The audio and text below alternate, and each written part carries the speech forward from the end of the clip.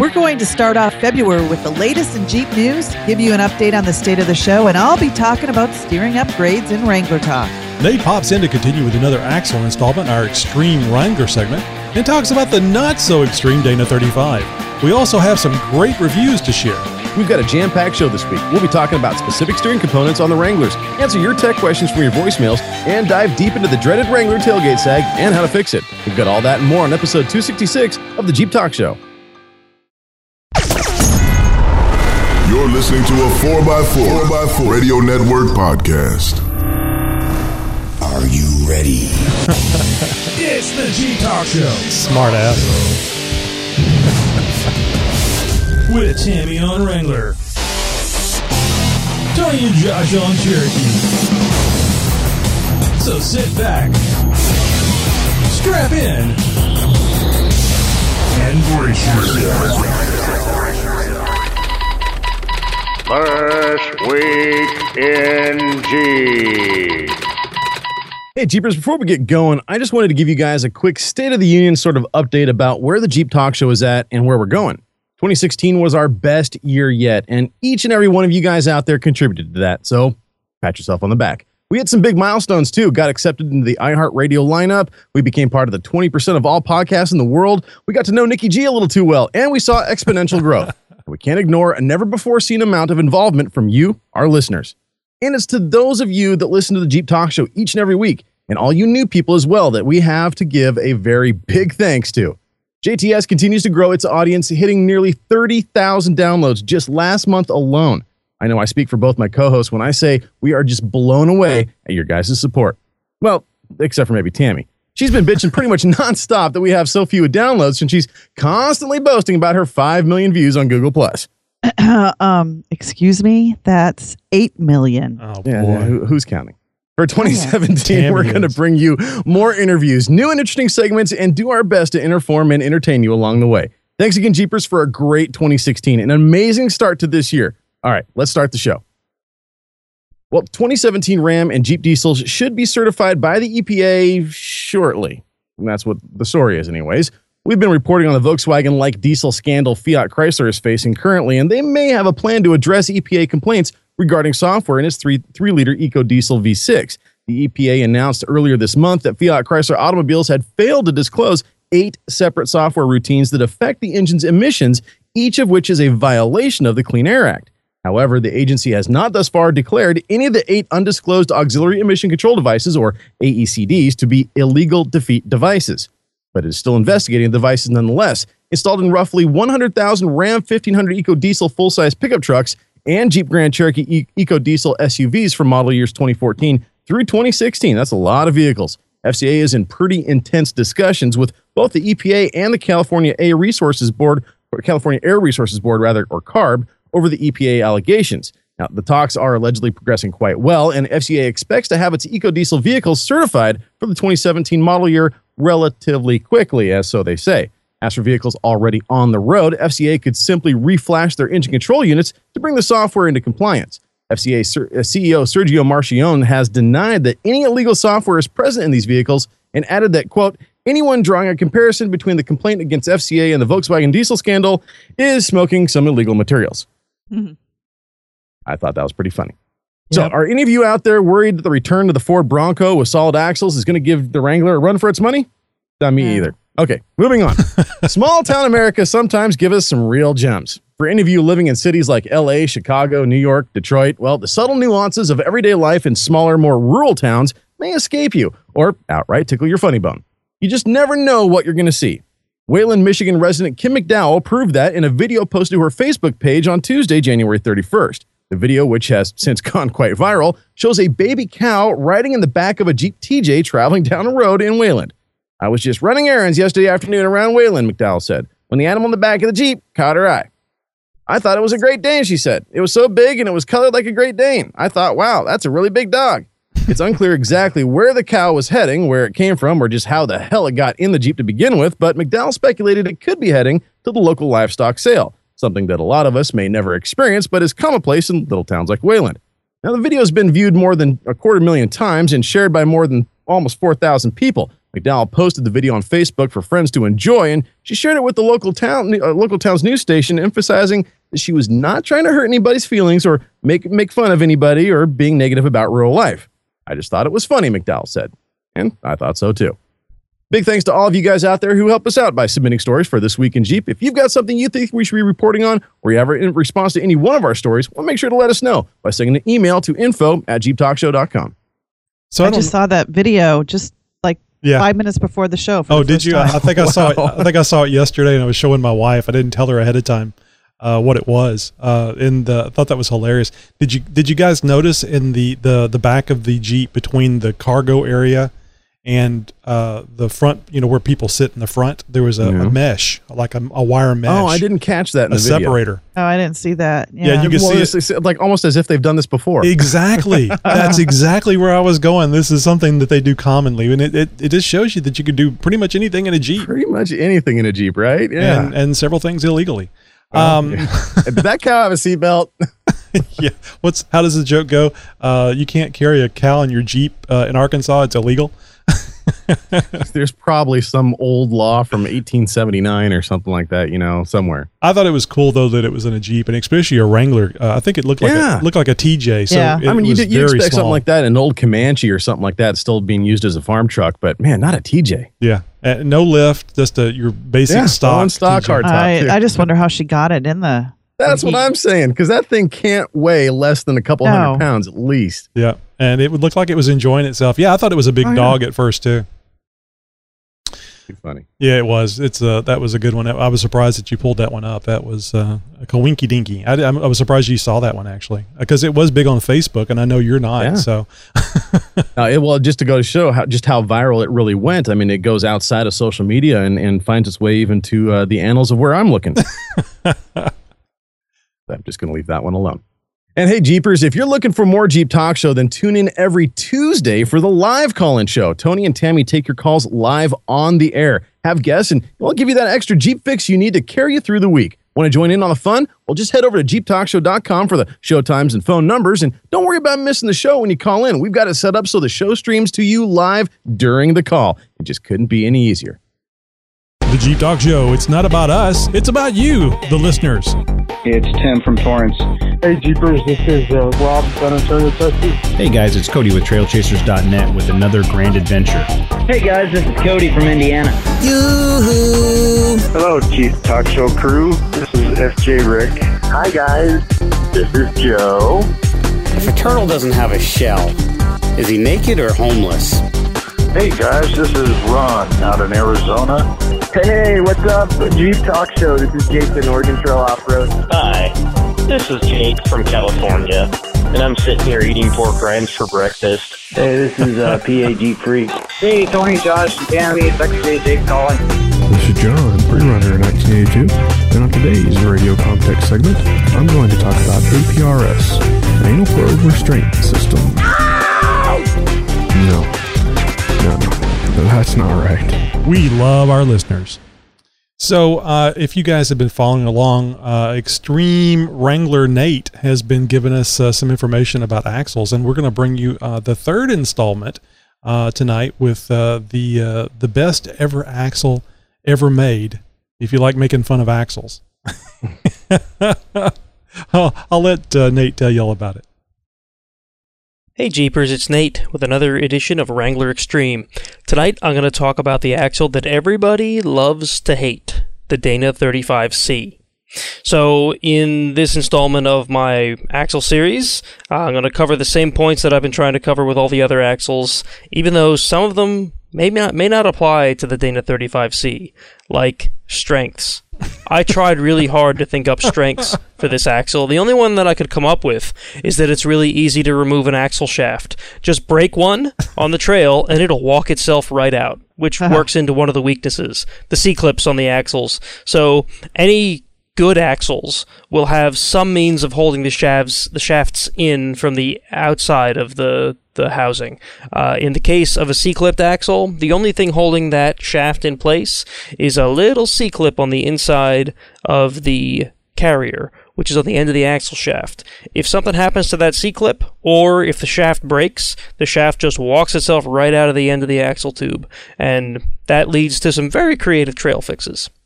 So the Dana 35C is a relatively light axle, weighing in at around 175 pounds. It's also a very common axle, so you can find this all day long in the junkyards for when you do manage to destroy these things. They have a relatively weak housing. The axle shafts are only 27 spline.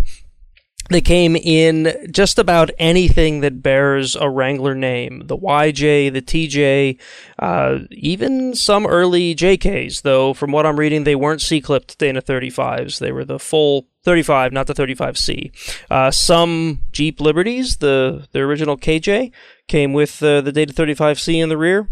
And even some XJs, from what I'm reading. Maybe Tony and Josh can clear up on that a little bit. Are they worth upgrading? I'm going to be really hard-pressed to say yes in this case. If you're on a real tight budget, you can find a lot of aftermarket mods for these things, but it just feels like a waste of money because it's such a weak housing and such weak shafts that you're going to end up pouring a ton of money into this thing when there's so much better options out there. You can get a Ford 8.8 to replace these things. You could get a Dana 44 out of either a TJ or even in some cases an XJ, although the model years are very limited, and just flat out replace the 35 with something that's so much stronger. And max tire size is something I've been trying to cover for each of these things. I would say a 33. I ran a 33 on a Dana 35 with no issues, but I'm pretty light on the gas pedal. I know a guy that snapped a Dana 35C on the street doing a burnout. So upgrade these things at your own risk. All right, that's it for tonight. Hope you enjoyed. Catch up on the Jeep Talk forums if you have any questions about this axle or if you think I got anything wrong. Thanks. Have a great night. So last week, you guys might have recalled the inquisitive looks on Josh and my face when when Nate was talking about the 29 spline counts on the Dana 30s. So Nate did a little looking up, and he wanted to make a correction. He emailed us. He says, "Hey guys, I wanted to submit a correction on my Dana 30 Talk segment. The night I was recording this, I swear I found a Wikipedia entry." Well, that's the problem, Wikipedia, claiming that there were, in fact, 29 spline shafts in some Dana 30s. Frankly, I got excited. I thought that'd be pretty cool. I just looked up again after listening to the show, and I'm finding lots of conflicting information. Seems like there are 29 spline applications, but not from the factory. So if you wanted to mention this on the next show, that'd be fine with me. I don't want to spread misinformation. We certainly don't, Nate. We try really hard to not do that. So we really appreciate the correction. So it was, I think, I remember, I think this is right. There is a spline, an axle shaft that you can get with a 30 count spline. Yeah, but I believe it's just the outers. I don't know if that, if it goes into the inners or not. My understanding is that you can get an ARB locker that is 30 spline. So that's right. You can get an RD 130 spline. So I thought it was the splines that go into the differential itself. Oh, that's right. I forgot about that. Yeah, because I was actually thinking about doing that on mine. When you're saying outer. So the Jeep knuckles on a solid axle, they have a U-joint out there, and that enables you to have a solid axle with wheels that turn. And so you have a stub shaft that connects to the outside of the basically of the wheel that goes through the unit bearing or the wheel bearing and connects into that U-joint. And that enables the wheel to spin and turn and cycle through the suspension all at the same time. You know what? I never did look up to see what the outer spline count was. I didn't even think about that. That would be pretty important too. There'd be a lot, probably more torque on that where that meshes in with the wheel bearing assembly. I've seen more outer shaft breakage than I have seen inner shaft breakage. Unless it's a Dana 35. Typically, typically it happens on the ears too more than the actual shaft itself. So yeah, interesting, very interesting. Josh, I was waiting for you to go, and the thigh bones connected to the hip bone. Yeah, right. That's a good one though. You're listening to a 4x4 Radio Network podcast.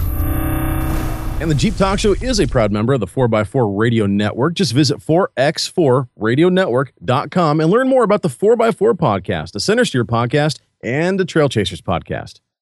Great group of podcasts, great group of guys. Shut up and listen.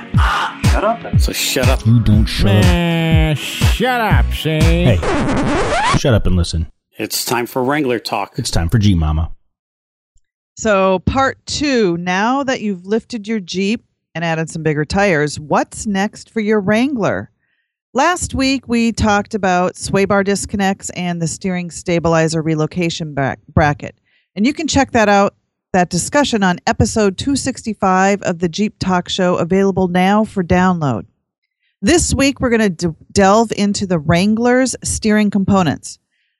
Just today, I was reading an article in an off-roading magazine. It was talking about the weak points of the Wrangler.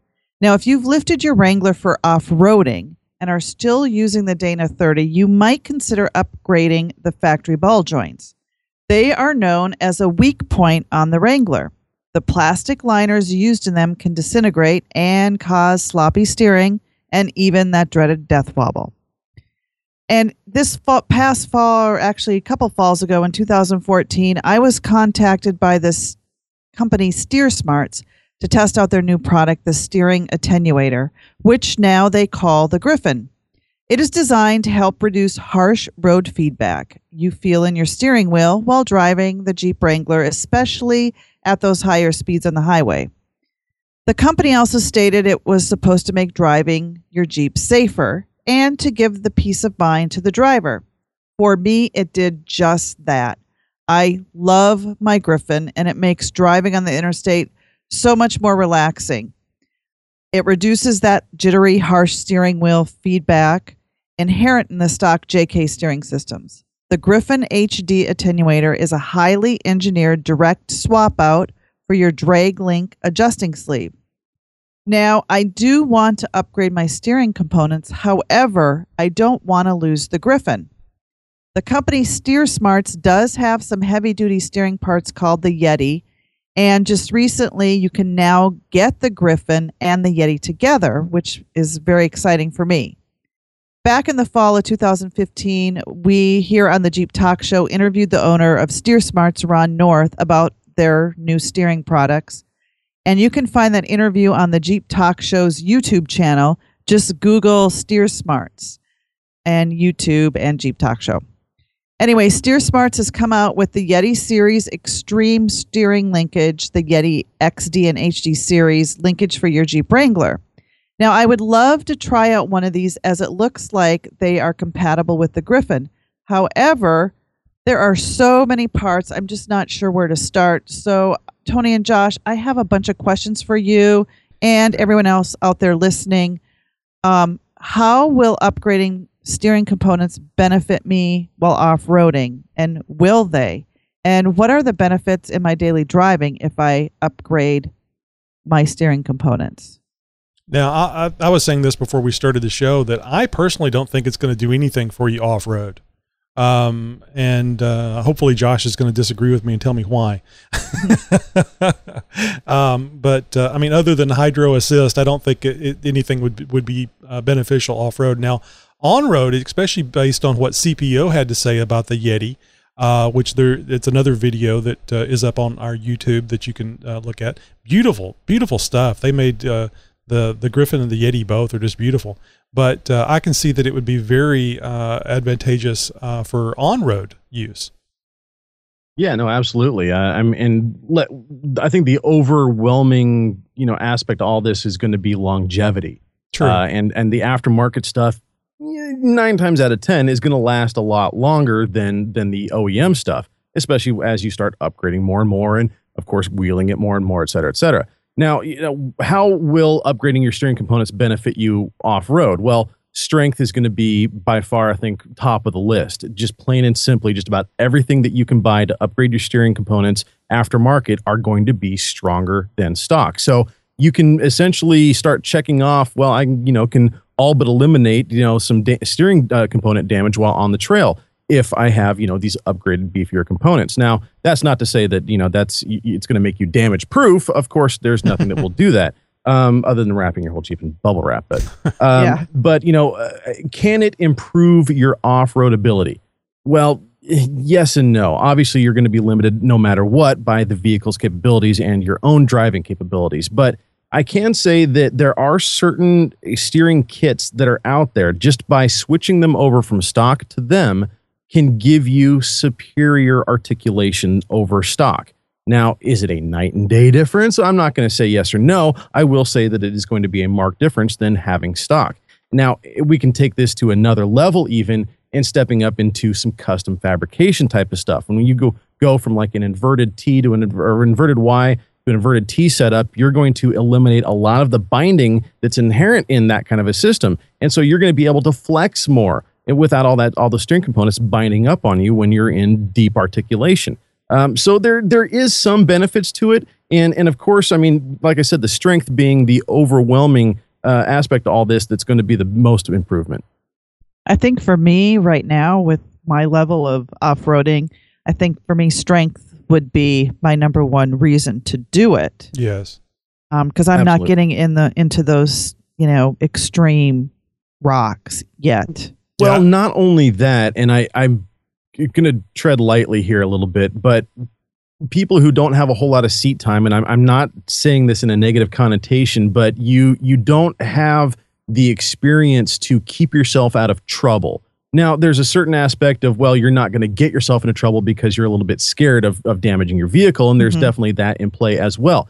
But it's not to say that, anybody who hasn't had, 10,000 seat hours doesn't know the first thing about wheeling and shouldn't go out on the trail. That's not what I'm saying at all. What I am saying is that, with a lot of experience comes a lot more confidence. And with that, you're going to find yourself into a little bit more of, the more difficult trails or some of those pucker factors that you otherwise wouldn't find yourself in. Oh, I totally agree with that. Because I'm a big chicken. Because I'm still paying off my Jeep. I think you speak for a lot of people there. Yep.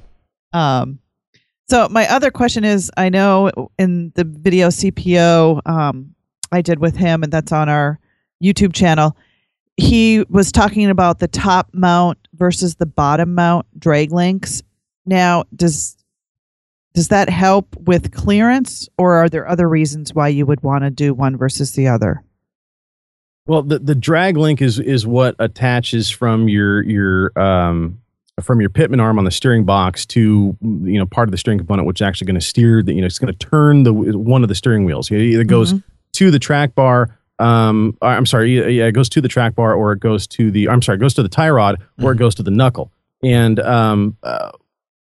with that, we're talking about top mount or bottom mount. We're going to get into over the knuckle or under the knuckle, or we're talking over the axle or under the axle. And a lot of this is going to be custom fabrication, and a lot of it's going to be adding clearance and reducing binding. And with all of that comes better articulation. And typically you're going to be dealing with bigger components as well. So with that's going to come strength. Now, we're getting into stuff where we're starting to change steering geometry. And you start opening up a little bit of Pandora's box with this, because if you don't dot all your I's and cross all your T's from the beginning, you can start introducing things that can be perilous, especially on the freeway. Right. Things like death wobble and poor alignment and quicker wear of components and stuff like that. And it's just something you don't want to mess around with unless you really have a good plan of what you're going to be doing and a fairly decent understanding of why it is, what's going to happen as you do things.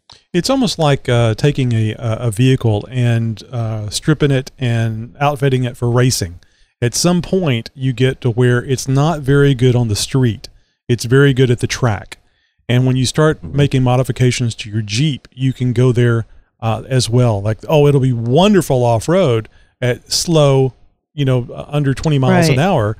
But on the highway, especially if you do over the knuckle, I know there's been a big issue with tie rod roll, and that leaves a nice big dead spot in the steering wheel.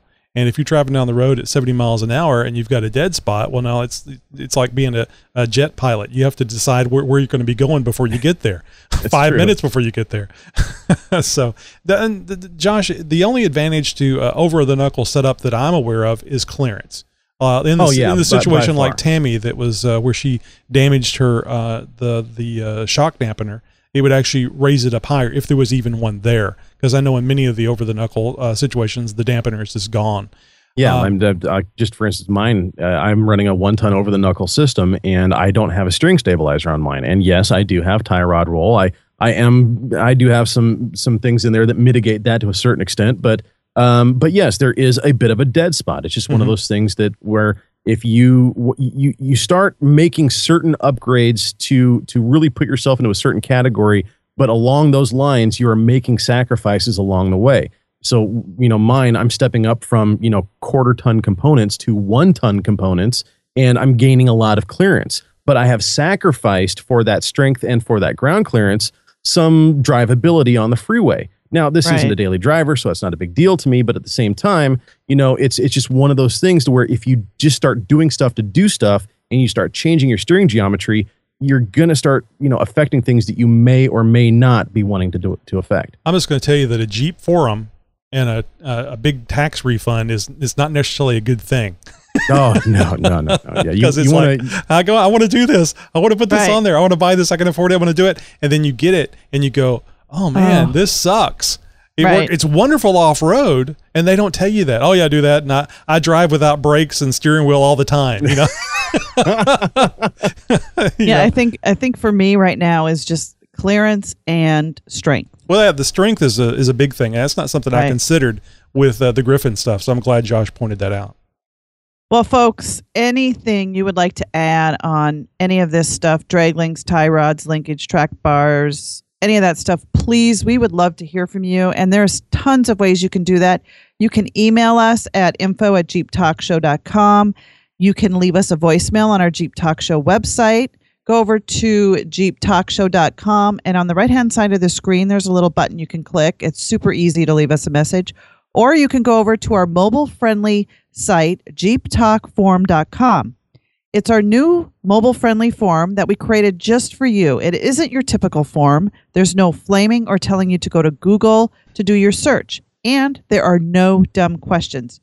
You can even find out more about all the stories we talk about and information we share with you here on the Jeep Talk Show. That's jeeptalkforum.com. We hope to see you there. Where do you listen to the Jeep Talk Show? What are you talking about, man? Where do you listen to the Jeep Talk Show? I got no idea what the heck. Where do you listen to the Jeep Talk Show at? Get out of my face, yo.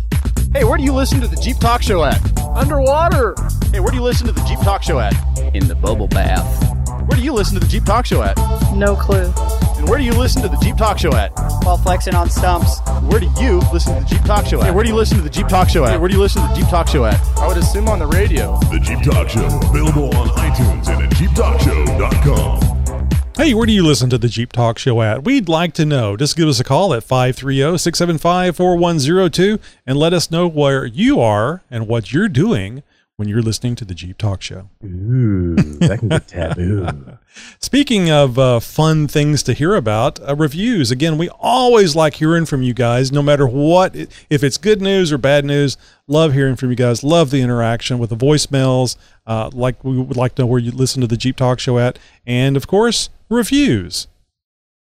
Indeed. Now, we got one here. Well, yeah, of course, anywhere you can find us on the web, you can probably find a way to leave us a review. You can do it on Facebook. You can leave us a comment on our YouTube channel. And, of course, you can go to iTunes or tunein.com, any of those places to give us a 5-star review and leave a comment. Now, Dustin Higdon, I believe, Higdon, there we go, left us a review on Facebook yesterday. He said, just discovered you guys around Thanksgiving, and I'm hooked. I live in Kentucky and just took a trip to Georgia shortly after and listened to you guys most of the way there and back. 6 hours each way. You guys are great. Keep it up. Here's my red XJ. I just finished putting factory LJ fenders on. What do you guys think? It was a ton of work, and I'd be happy to share the process if any was interested. All I lack is putting the rear door trim and rear bumper corners back on and reattaching the fender wells, which also had to be modified. Way more clearance. I have some 285/75s about to go under it soon, which should fit nicely. Keep on Jeeping. And Dustin, you too, buddy. It's so much fun listening to modifications that are happening to a Jeep that you're not paying for. Oh, yeah, definitely get into it. So we got another one here from Adam Rush, and it says, listen to shows, listen to the show lots. One kind of critique recommendation, maybe get a CJ segment, a YJ segment, and a TJ segment, and Jeep Mama could do the JK segment. You know, I made the comment to both Josh and Tammy today that there's a new model of Wrangler coming out in 2018, and Tammy needs to buy that one so she can so she can do as a segment there. But you have to keep the old one too, Tammy. Maybe as fun as running a segment could be, get your diehard technical friends to give Jeep Mama a question for the week, and next week she could answer it like, could start with, Jeep Mama, I recently added larger tires on my Jeep. Now when I turn full lock, the tires rub and catch. How would you fix this? You don't turn it that far. Then next week she could answer how to fix it. Or Jeep Mama, my O2 Wrangler check engine light has come on, and is there any way to tell why? Lots of good suggestions here, and we certainly appreciate the information, the suggestions for the show. And then I had a little comment on my Google Plus page where I get always 8 about the million views. How do you have time to read those 8 million comments? Well, they're views, so they're not. They may be clicks, like they may like my picture or my comment, or they just go and creep on my page. I guess I don't know. That sounds anyway, creepy. Diesel 12 Valve. He says, I'm digging the podcast show too. Just subscribed on YouTube. Usually watch after work since I work thirds. Hint. I'm not sure I get that, but anyway, I think it's pretty cool. Have a good night. Yeah, I think he's working the third shift. He's working that graveyard shift, and yeah, sometimes it gets a little boring, gets a little lonely, and Diesel 12 Valve, glad you brought us along, anyways. I bet you a lot of third shift work allows you time to listen to stuff where you wouldn't have to. You'd think so, right? Where you're not talking to the boss or he's crawling up your ass about something else. It's like you can leave the little thing in your ear and keep listening. I've been looking for a Bluetooth, a little receiver, if you will, with something you can stick in your ear that doesn't have a wire on it, so I can listen to the podcast during the day. I love. Sure. I actually just saw some Bluetooth earbuds on Groupon here today, but not buds, just one. Oh, where it's just kind of in one. Well, I guess you could leave one on the desk or at home or something. Yeah, no, they do make singles, but anyway, I haven't found one with a good enough review to actually purchase yet. But speaking of reviews, we always appreciate the reviews. We don't care how many stars it is. We want to hear from you. If you don't like something about the show, please let us know, and we love hearing how well you like the show. It means a lot to us because indeed we do this every week, and it's great to hear from you folks, especially that you like it. So, you got tech questions? Boy, do I ever. We have answers. Oh, that's good, because It's Tech Talk with Jeep Talk. Yahoo! And we're going to talk about the TJ Tailgate Sag, a.k.a. too much junk behind the trunk. Now, the first Wrangler was introduced amid tighter CAFE regulations, tighter emissions laws, a fear of the new computer-controlled engines, and a recent witch hunt that all but killed the CJ5. It was a Jeep of many compromises to many groups, and some will argue that it met none of the pundits' demands all that well. What are we talking about? None other than our beloved square headlight Wrangler YJ. It didn't take long, though, for even the diehard enthusiasts to come around, and now we see how much of an improvement the Wrangler was over the CJ that preceded it. Now, with a better frame, a galvanized body, wider and longer springs, the big picture was really nice. After a few rough years, the YJ really hit its stride, and the Wrangler ran with the same basic powertrain for many, many years. Then the TJ popped up and utterly eclipsed the YJ. Even though there was countless changes and even more upgrades in both design and capabilities, there was one common problem that plagues both models even today. What are we talking about? Well, the dreaded Wrangler Tailgate Sag. Dan Matney writes in and says, "Hey gang, I have a 2000 TJ Sport, and I would like to hear you guys all address the problem of sagging tailgates caused by the spare tire. I have a factory wheel with the BF Goodrich AT on it, but I think that has caused it to sag. I've tried changing out the hinge pins, but I cannot get them out. Do you drill them? Do you drive them out? Or just replace the entire hinge itself? Your comments on this and any advice will be greatly appreciated. Regards, Dan Matney."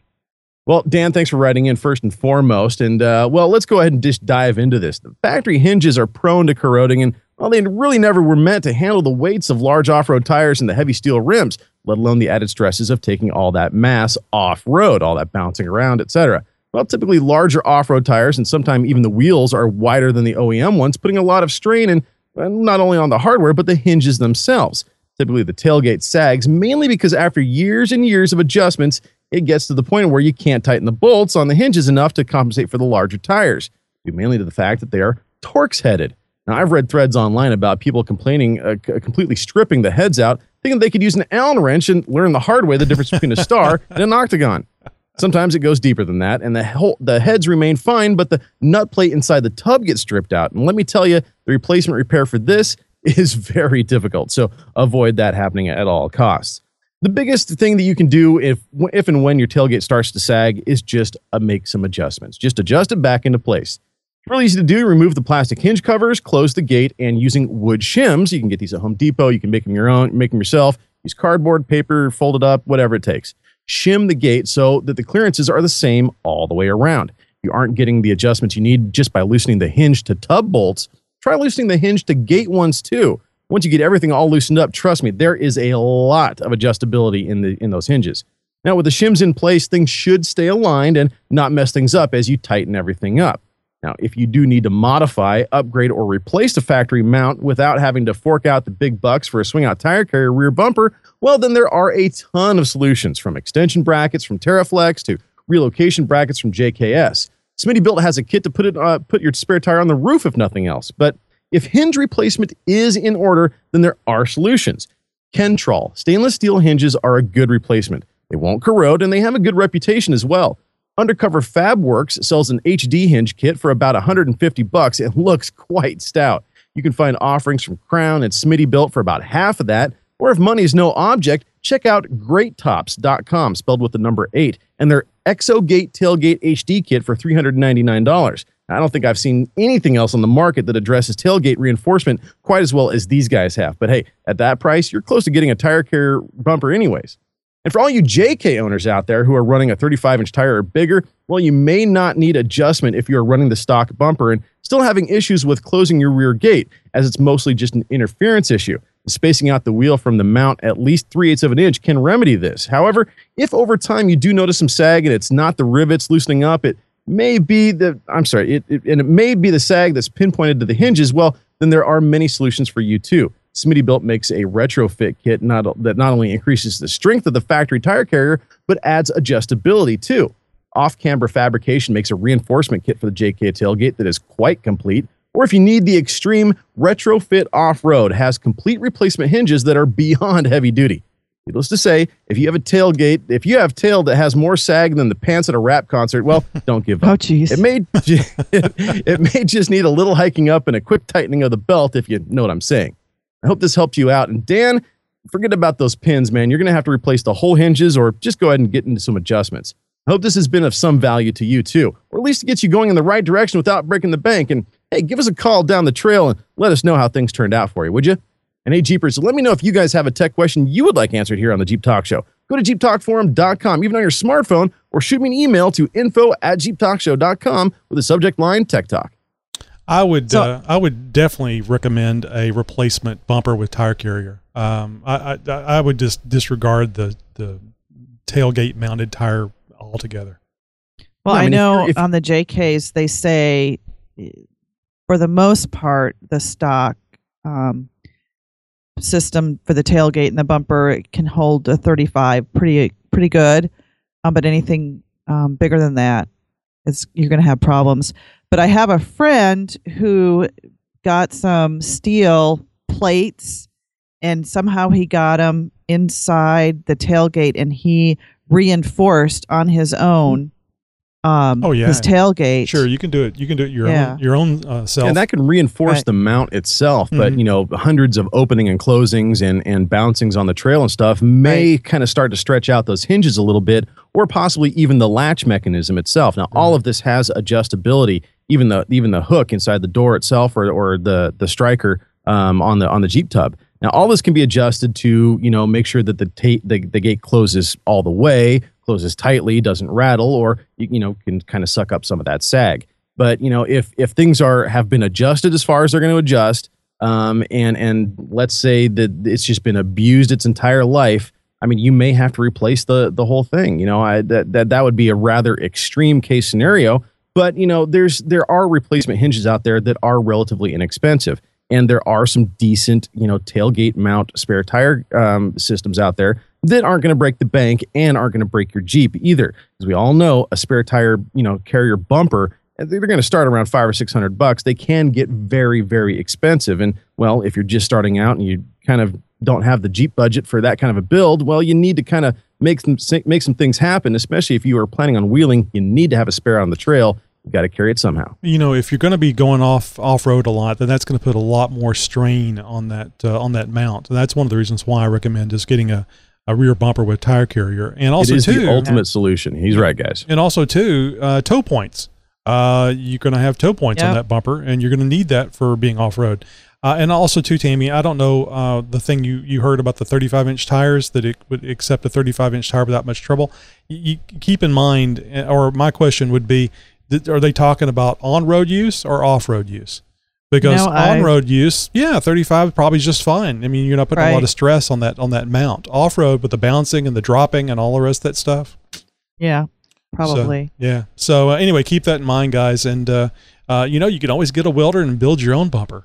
Hey, there you go. I'm still wanting to do that for the TJ. I'm not going to spend $500 or $600. I'll spend $1,100 learning how to do it. Yeah.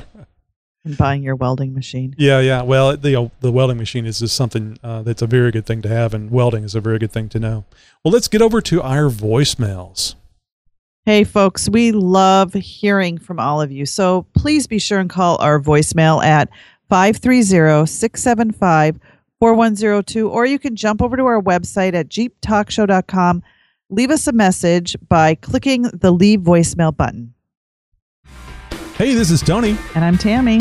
And this is Josh. And you've reached our 24/7 voicemail line. You guys know what to do, so at the beep, leave your message. Hey, guys, it's Nate. I just want to call back and give you some responses to the chat about my friend with his Grand Cherokee and the water crossing problems. First of all, thanks a ton for how much you guys, how in-depth you covered my last voicemail. I wanted to clarify a couple things. First of all, there was a question about how deep the water was. The water itself, standing, was a little past the bottoms of his doors. So once he stopped and opened the door, water sort of poured in, but like it was about bumper height if you were to look at a Grand Cherokee. You know, it wasn't up to the intake. But when he entered the water, of course, that makes a nice wake of water. He was sort of pushing the wake, which was not what we hoped he was going to do, what we sort of suggested he should do. And that's what was over the hood. So it wasn't necessarily over the hood, but he could see it, and I think that's what gave him the impression that it was deeper than it actually was. Right. Second of all, I'm not sure if I was clear about exactly what happened to his motor. We didn't just suspect that there was a rod problem or that there was a crack, a bearing that came apart. It actually exited either the side of the motor through the block or through the oil pan. I forget at this point because it was a little while ago.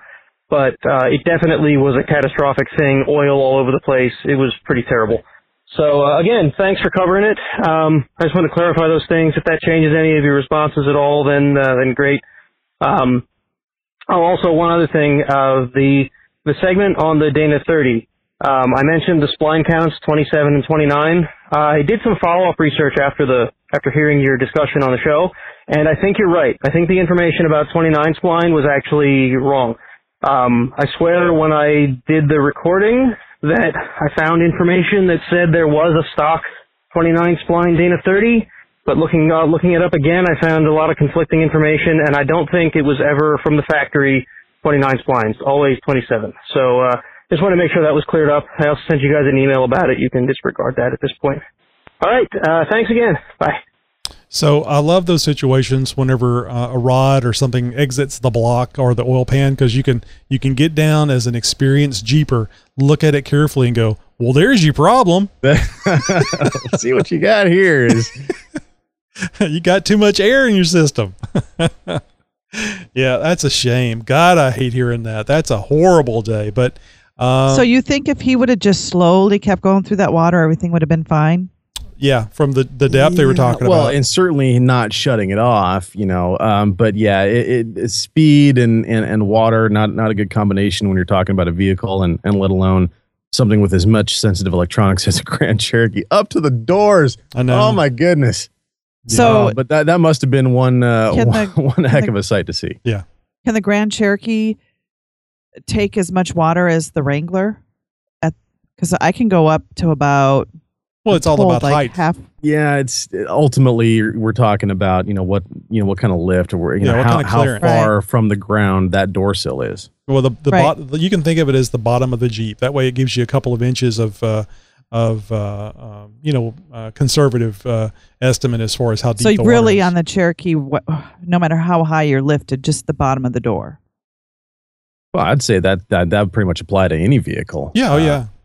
But I mean, at that point, you got to think about what is under the water line. Your transmission is completely submerged at that point. Your transfer case is completely submerged at that point. Your oil pan and half of the block is underwater. Oh, God, and it sounds like, in this guy's case, at least, he had a fair amount of the engine underwater, but it was still running at one point. He got a little too deep, he thought, and decided to shut it off. And that ultimately, I think, might have been his end, but or at least the end of the motor. But nonetheless, I mean, deep water crossings, you really got to be prepared for that sort of stuff. It's just you're putting yourself in harm's way. Well, you need to go slow anyway, because of a lot of vehicles will stall out whenever you get water up into the ignition system. I don't know how true that is with the more modern day electronics, but anything that has a distributor or distributor-like thing, you run the risk of stalling the engine. So basically the same thing, and him cutting it off midway. Well, now I swear somebody told me once that on the Wranglers you can go up like part way into the door, like maybe another 5 inches up.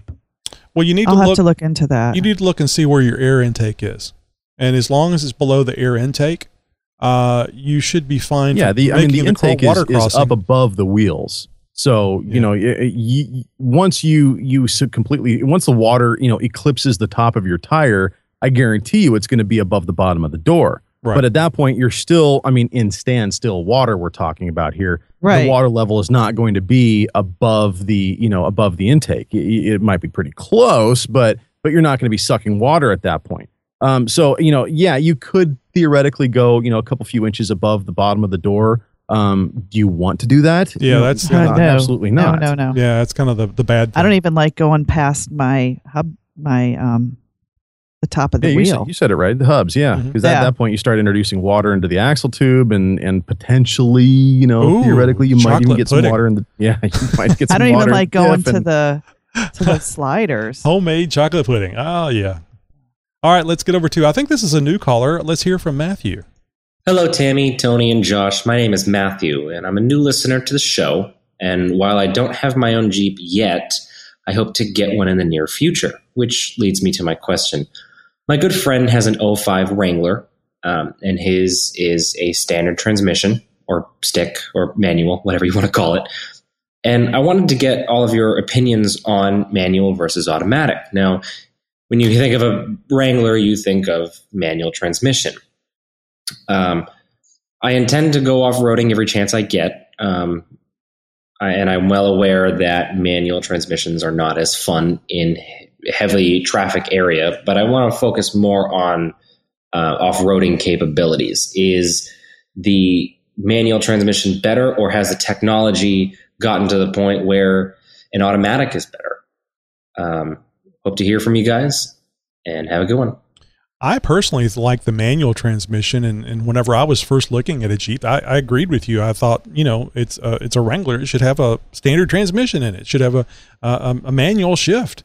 Now, I've learned some stuff since then, and I'll just say that it makes the Jeep more complex to drive off-road. You have to handle more things. So I won't say delicately. I won't say that it's worse. It's just more complex. And I think it depends on what kind of off-roading you're doing, too. I mean, if you're rock crawling versus just going in the mud. That's a very good point. Mm-hmm. Yeah, if you're just in snow, mud, sand, where there's not really a whole lot of technicality involved in it all, go with what's comfortable, go with what's, going to feel right, whatever, and go with that stick. However, if you're going to get into some really technical trails, you're going to get into rock crawling and stuff, an automatic certainly makes things a lot easier. You can really focus more on tire placement and lines than on what your clutch is doing and yeah. What's that smell. So what the hell is that smell? Yeah, exactly. Now that being said, the newer Jeeps, and I want to say let's go 2015 and newer, a lot of them are automatic, and especially like into the Cherokees, the Grand Cherokees, the Renegades and stuff, they have a crawl feature and stuff in like the Trailhawks and stuff, into where an automatic transmission, you can set you into above 10-to-1 ratios, I believe is what these things have. And you really get into some really deep crawling with that now, and that's with an automatic transmission and a relatively new Jeep. Now, I don't know what your budget is. I don't know what kind of Jeep you're leaning towards. If you're leaning towards a Wrangler of the mid 2000s as well, I would lean more towards an automatic. That's just myself personally. I believe that they are a lot easier to drive. I'm plain and simply. Now, that being said, I've owned a lot of sticks in my life. My current daily driver is a stick. I like driving a stick. Sticks are fun. But, in a Jeep, I like an automatic personally. It's just my opinion. Well, I will say this past weekend, I had a mom's martini night at my house, and one of our friends came over, and they had just bought the new 75th anniversary Wrangler. Oh, very nice. And yeah, I'm like, oh my God, that's so awesome. So she let me, and granted, I just drove it around the neighborhood for a little bit, and it was a manual.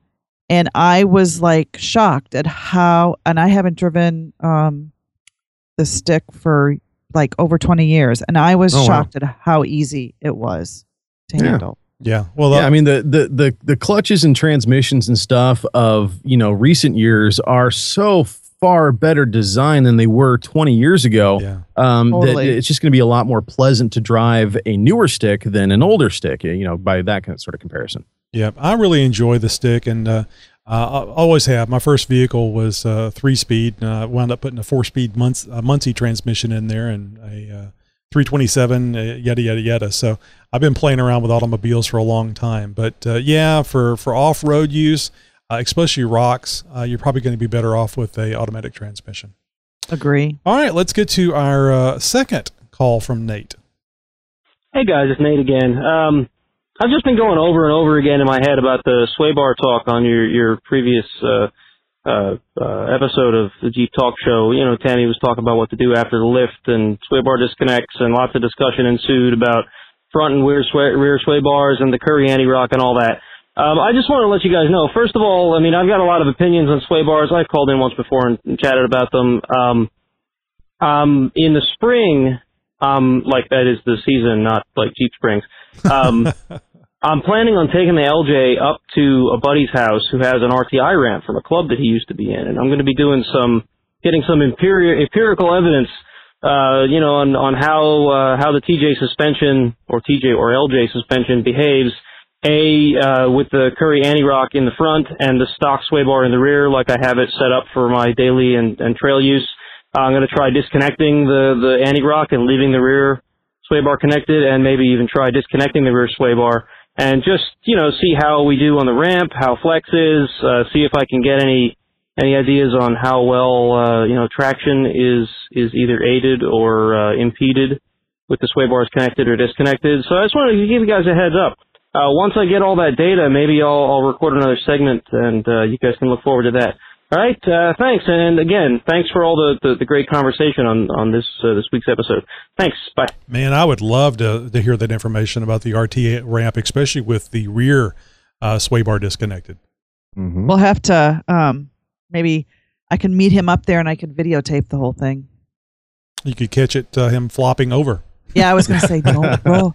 No, they'll stop you before that happens. Or will they? Anyway, that's great information, and we look forward to hearing more about that in the future, Nate.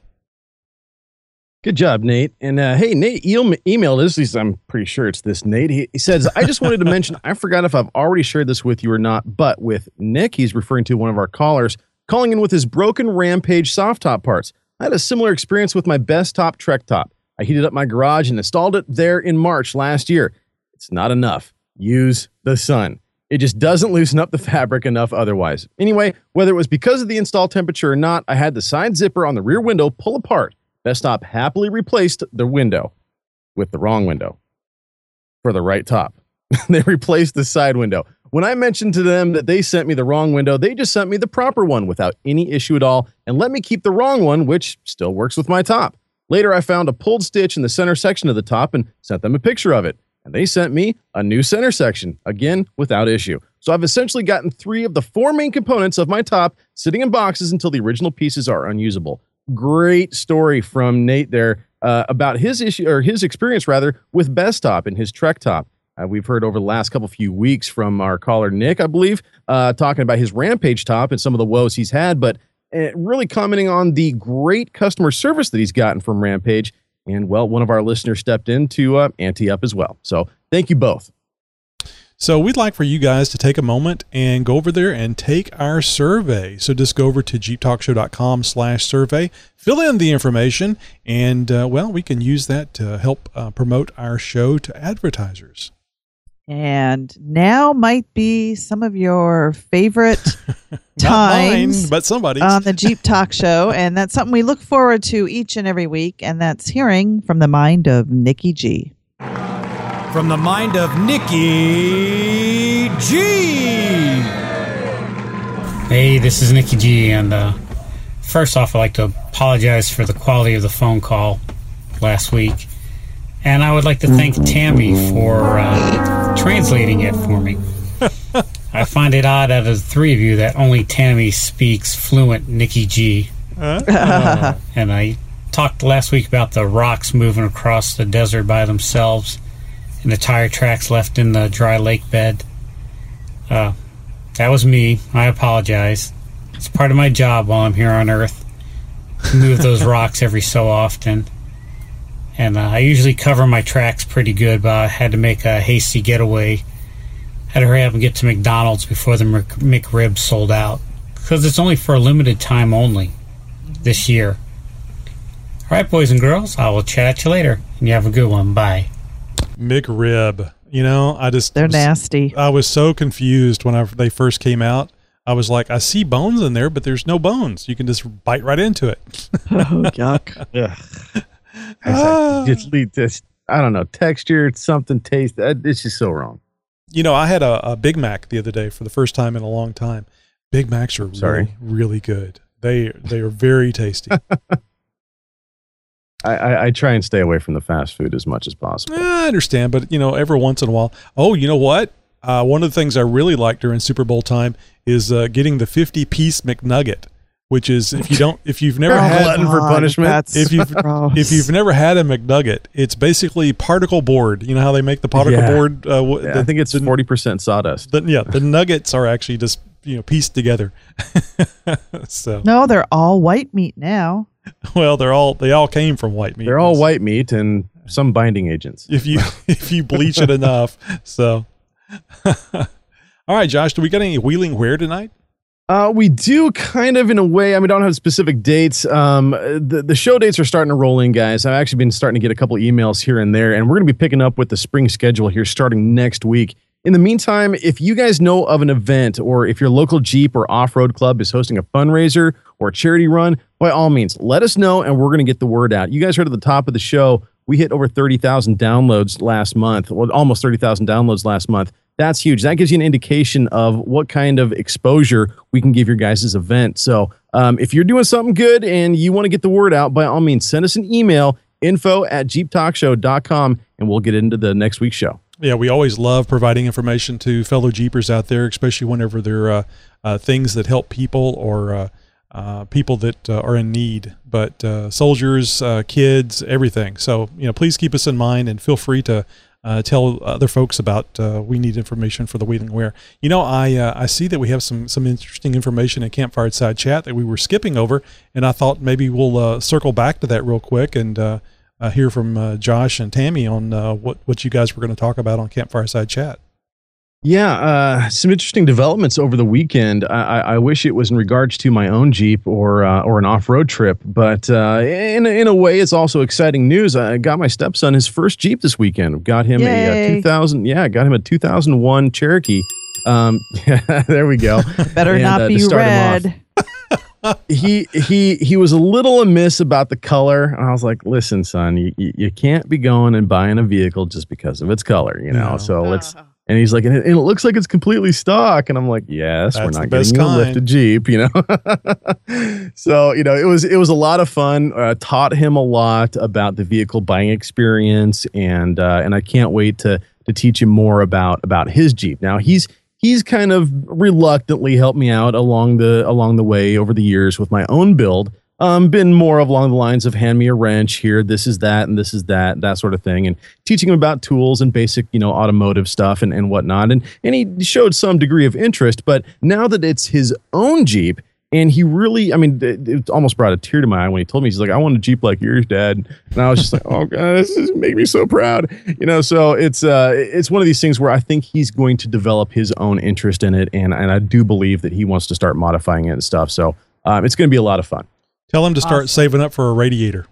Because I bet you that that's the first thing that's going to have to be replaced. So Tammy, what you got going on?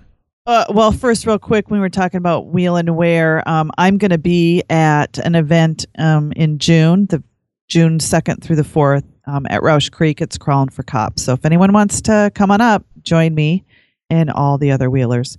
But I've been getting ready for our big Super Bowl party, so I haven't really been doing much Jeep stuff. We're going to have a Super Bowl party at my house. We're going to have over 50 people.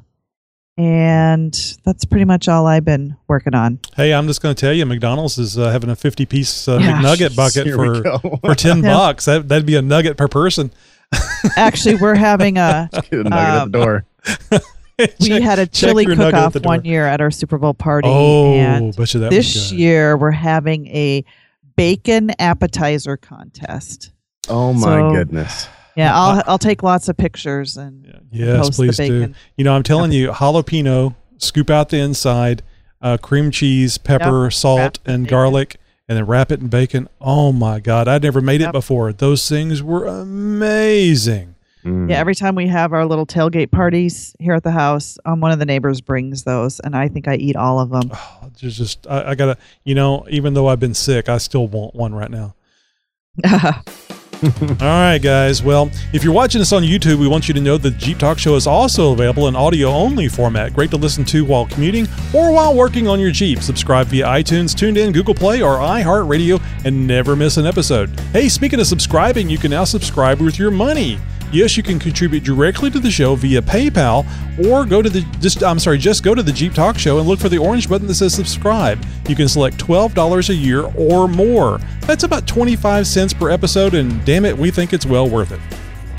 Hey, attention all iTunes listeners. If you haven't subscribed, did you know it can take up to 4 days longer to get your favorite shows? Don't get left behind. Hit that subscribe button now and make sure you don't miss a single thing from the Jeep Talk Show. Hey guys, we want to remind you guys about our YouTube channel too. It's how we bring this show to you live every week. And so if we could really use your help over there on our YouTube channel, youtube.com/Jeep Talk Show. Make sure you hit that subscribe button, guys. And hey, who knows? We might just get a cookie out of the whole thing. Ooh, cookie. And hey, that's it for this week, guys. Wherever you are wheeling, if you pack it in, make sure you pack it out. Let's leave our outdoor recreation spots in as good, if not better condition than they were when we arrived. And remember to always tread lightly, stay on designated trails, and don't wheel where you're not supposed to. If you'd like to learn more about the Tread Lightly principles and how you can help keep our trails and public lands open for off-road use, head over to www.treadlightly.org. Hey folks, and don't forget I have a blog, and you can follow me on my journey of off-roading and modifying my Jeep at www.jeepmama.com. Don't forget, she's on Google Plus. She needs 8,000,001 people watching her over there. And of course, if you guys want to hear some silly voices and some other stuff that I can do and that I'm doing, well, head over to thevoiceofjosh.com, and well, I can guarantee you'll be entertained. Oh yeah, if you hear all the stuff Josh does here, you can just well imagine whenever he's not shackled to anybody watching him on the show. All right, guys, we really appreciate it. And I just want to say, so amazed at the amount of downloads that we're getting. Yeah, you guys are awesome. And it, it's from you guys sharing the information about the show. Yeah, keep telling the friends. Big thanks for sharing the good news about the Jeep Talk Show with everybody else. Entertainment, information. What do you call it, Josh? If you want to talk smack, that's okay too. Infotainment? Infotainment, that's the one. All right. You guys have a great Jeep week.